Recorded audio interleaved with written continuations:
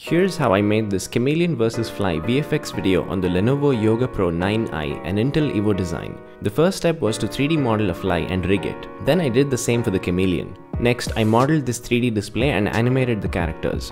The Motorola Razr 40 Ultra allows you to seamlessly transfer files to the Yoga Pro 9i. To depict this, I built this scene in 3D so I could animate a seamless transition for the fly to fly out of the laptop and land on the phone. Once I was happy with the lighting and the materials, it was time to render. I was really impressed how quick that was. Final step was to composite all the layers together and the video was complete.